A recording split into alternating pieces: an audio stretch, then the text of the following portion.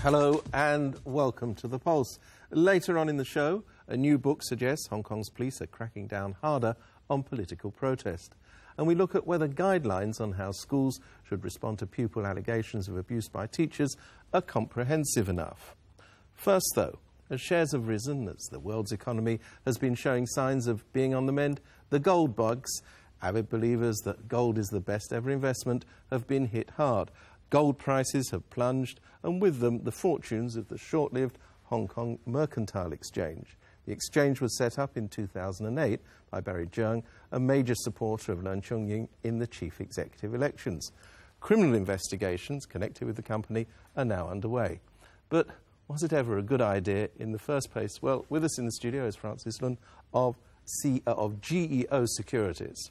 Right. Francis Lun, you're a long-time observer of the market. Yep.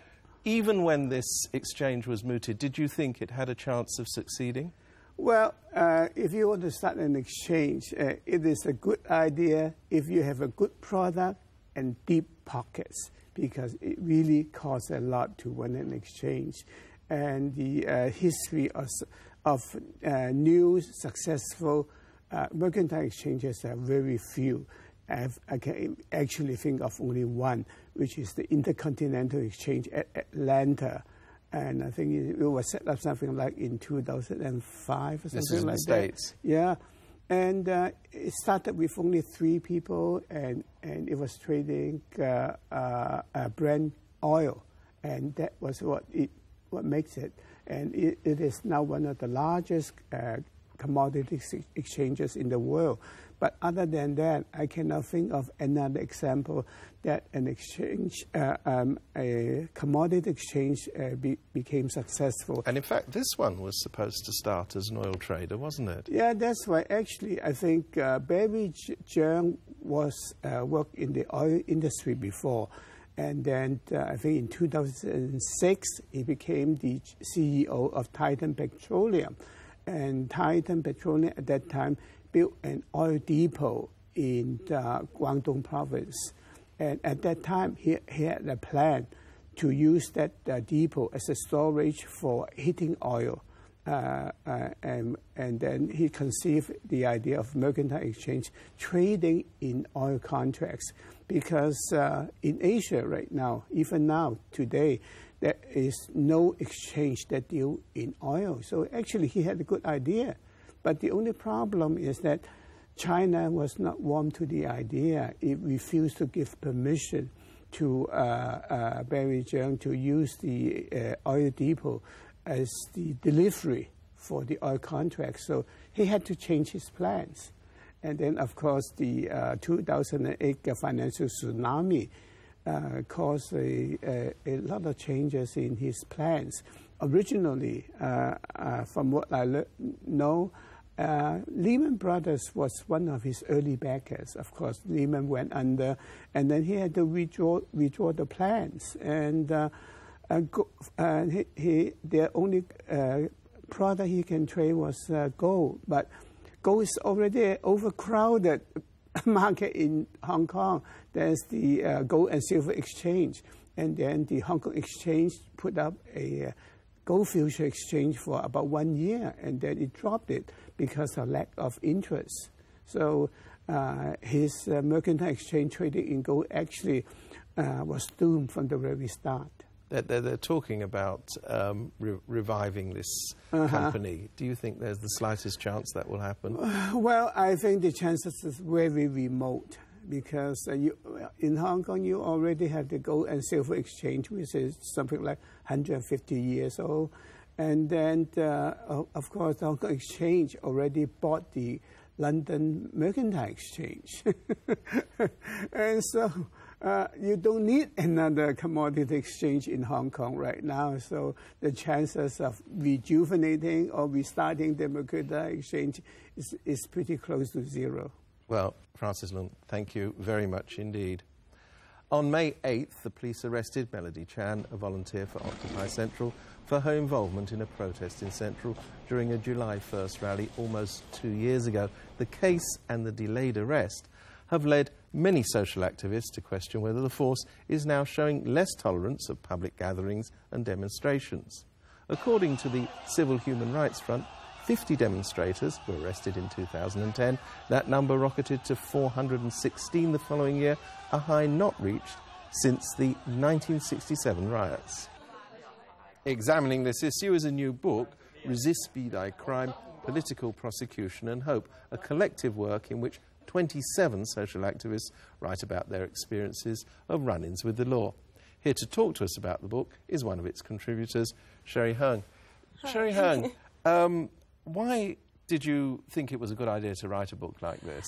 The reason why we are writing the book, because one of our friends is being arrested in a protest. So the other friends is very angry about this incident. So that's why he was calling up us to write a book on political prosecutions.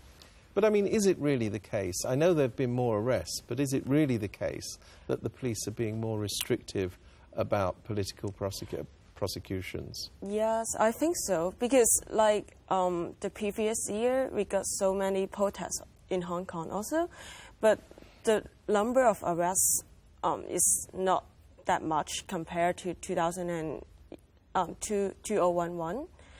And you can see 2011, after the budget is being released, there is a protest against the budget.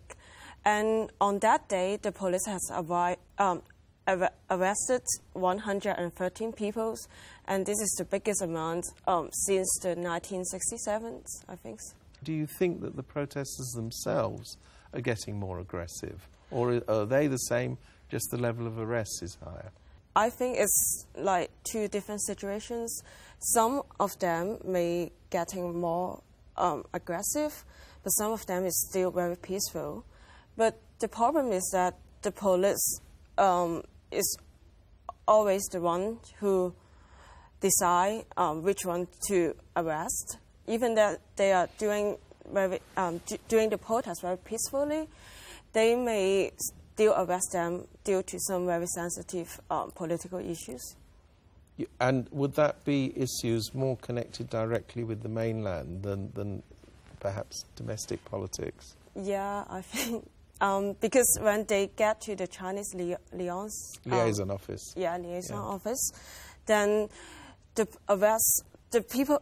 police there are more sensitive. Even though the protesters are very well behaved, they will still have very sensitive actions against them. But I get the sense that once these cases come to court, there's less cause for complaint. In other words, there's a feeling that in court, the demonstrators get more of a fair deal. Is that right? I don't think so, because first of all, they have to go to the magistrate. And in the magistrate, I don't think the protester got very fair deal in the magistrate because of the quality of judge, or I don't know why. And unless they will appeal to the High Court or higher courts, even higher courts, then they can get a very fair deal. But, if... But that does suggest that in some way the system is working. Yeah, but, they have to put a lot of time and resources on taking the case up to the higher courts in Hong Kong. And many protesters, like our friends, many of them are just students and they don't have a good financial support for them to bring the case to High Court.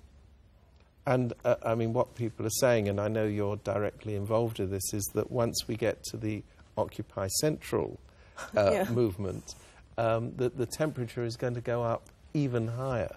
Yeah. Do you think that is so? I think so, because one of our friends, Melody, has been arrested. This is Melody Chan. Yeah, yes. Melody Chan has been arrested some time ago. And on that day, we were planning to have meetings on the secretary's level. And she was... This is a meeting of the Occupy Central Secretaries. Yeah. So when she was coming to join us for the meeting, for the lunch meeting, and she called me up and said, "Oh, Sherry, I think I cannot come today because I have just been arrested by some police. So it's very difficult to say that this is not related to any political movement, because the case which she has been involved has been tried in the court already a long time ago, and all the defendants have been convicted, and they have been fined $1,500. Right, well, thank you very much indeed, and we'll be back after the break.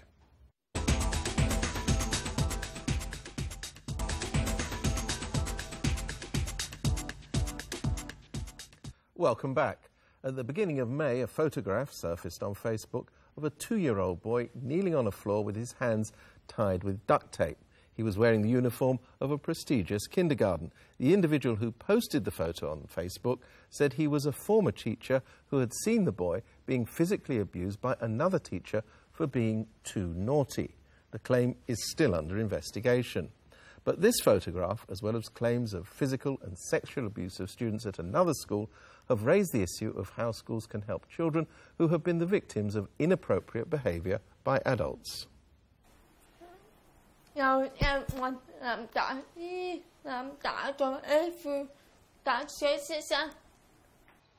Sakura says that sometimes she was bullied by a teacher. She cried a lot and has been emotionally unstable since Form 1. She's been diagnosed as having emotional problems.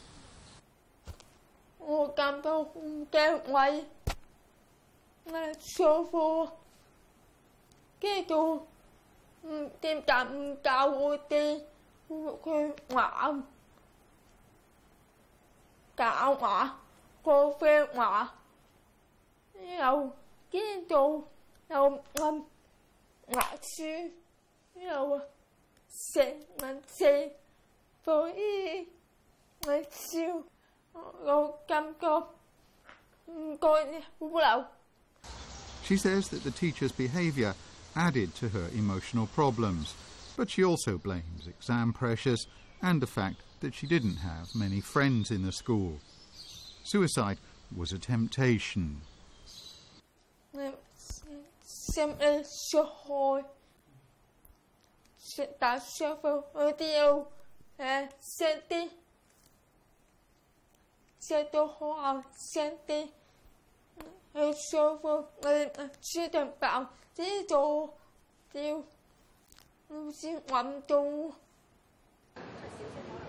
A number of former and current Chun Tok School students have made complaints against their teachers, alleging bullying and sexual harassment. Chun Tok School, formerly known as the Hong Kong School for the Deaf, currently runs 2 schools for those with hearing problems. It has a secondary school section for the hearing disabled that's scheduled to be phased out soon. The Education Bureau has received 32 complaints of bullying and harassment at the secondary school and says it's investigating the cases directly due to their serious nature. The police say they've received 1 complaint of indecent assault and another involving a student being forced to stay behind at the school. 我哋要將呢啲 case 咧，即係一定要同佢將佢個事實係咪真係講得出嚟，係咪真係嘅？我哋要 confirm 實佢嘅情況啦，我哋先至會去做佢個 case 咯。咁我哋一定要了解清楚咯。同埋你諗下，如果喺呢個階段入邊，唔同嘅畢業生咧都有呢個投訴，咁你覺得佢個真性係幾多咧？ Abuses allegedly began happening as early as 2002. But in late April this year, more cases came to light when one parent found her daughter and other students talking about their experiences via the WhatsApp messaging service. After complaints in 2007, the school initially held an internal investigation, rather than reporting those complaints to the police. Chun Tok School says that some allegations have already been investigated and documented. They say news reports of sexual harassment were not confirmed by their own investigation. But there is controversy about the way that investigation was carried out. 新聞報導嗰個係涉嫌非禮事件咧，喺當年我哋做咗好徹底嘅調查，因為學校裏邊咧有啲既定嘅機制嘅，咁我哋係見呢個當事人啦，了解個事件啦，然後咧我哋係好徹底地咧喺等呢個當事人咧同老師咧係做過一個咧係角色扮演，即係話好似現場重演一樣，咁讓我哋咧確保嗰個學生咧係更加知道自己説話上嘅表達、身體語言上嘅表達。咁學生咧就俾嗰個主任啦，同埋嗰個社工咧就帶去咗呢個校長室嘅。咁但係咧就見到嘅學生就見到個涉事嘅老師啦，咁喺度，咁就4個大人，咁就1個小朋友喺度。咁咧就學生同我講咧就係冇案件重演嘅。咁老師亦都冇提過呢一樣嘢，校長冇提過呢一樣嘢。好常做嘅就係用佢個動作表示一個角色嘅扮演。即係類似我哋所講嘅，如果警方你話去到案件去到現場重組啊咁樣，類似嘅方式。A spokesperson for the school says that such case reenactment would normally be overseen by the principal, senior teachers and parents. 如果係真係案件重演，可能係好多人一齊去睇翻嗰個事件嘅發生啊。咁可能我唔知當時嘅即係被懷疑嘅老師可能都在場，或者其他人在場。咁無形中咧，可能為個小朋友咧都係一個嘅好大嘅壓力啊。The Education Bureau provides simple guidelines on how to handle such complaints, but it's up to schools themselves to formulate complaint handling procedures. The guidelines do stress, though, that if a criminal offence is involved, cases should be referred to the police.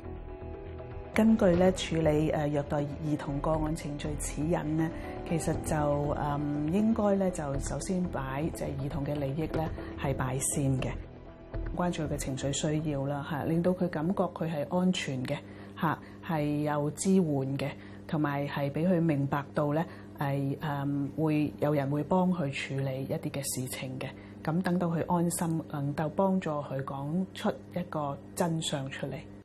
The guide on handling cases of child abuse is drawn up by the Social Welfare Department.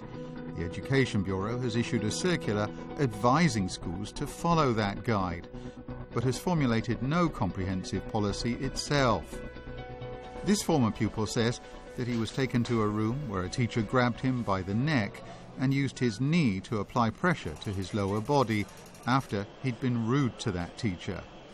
But he didn't ask for outside help.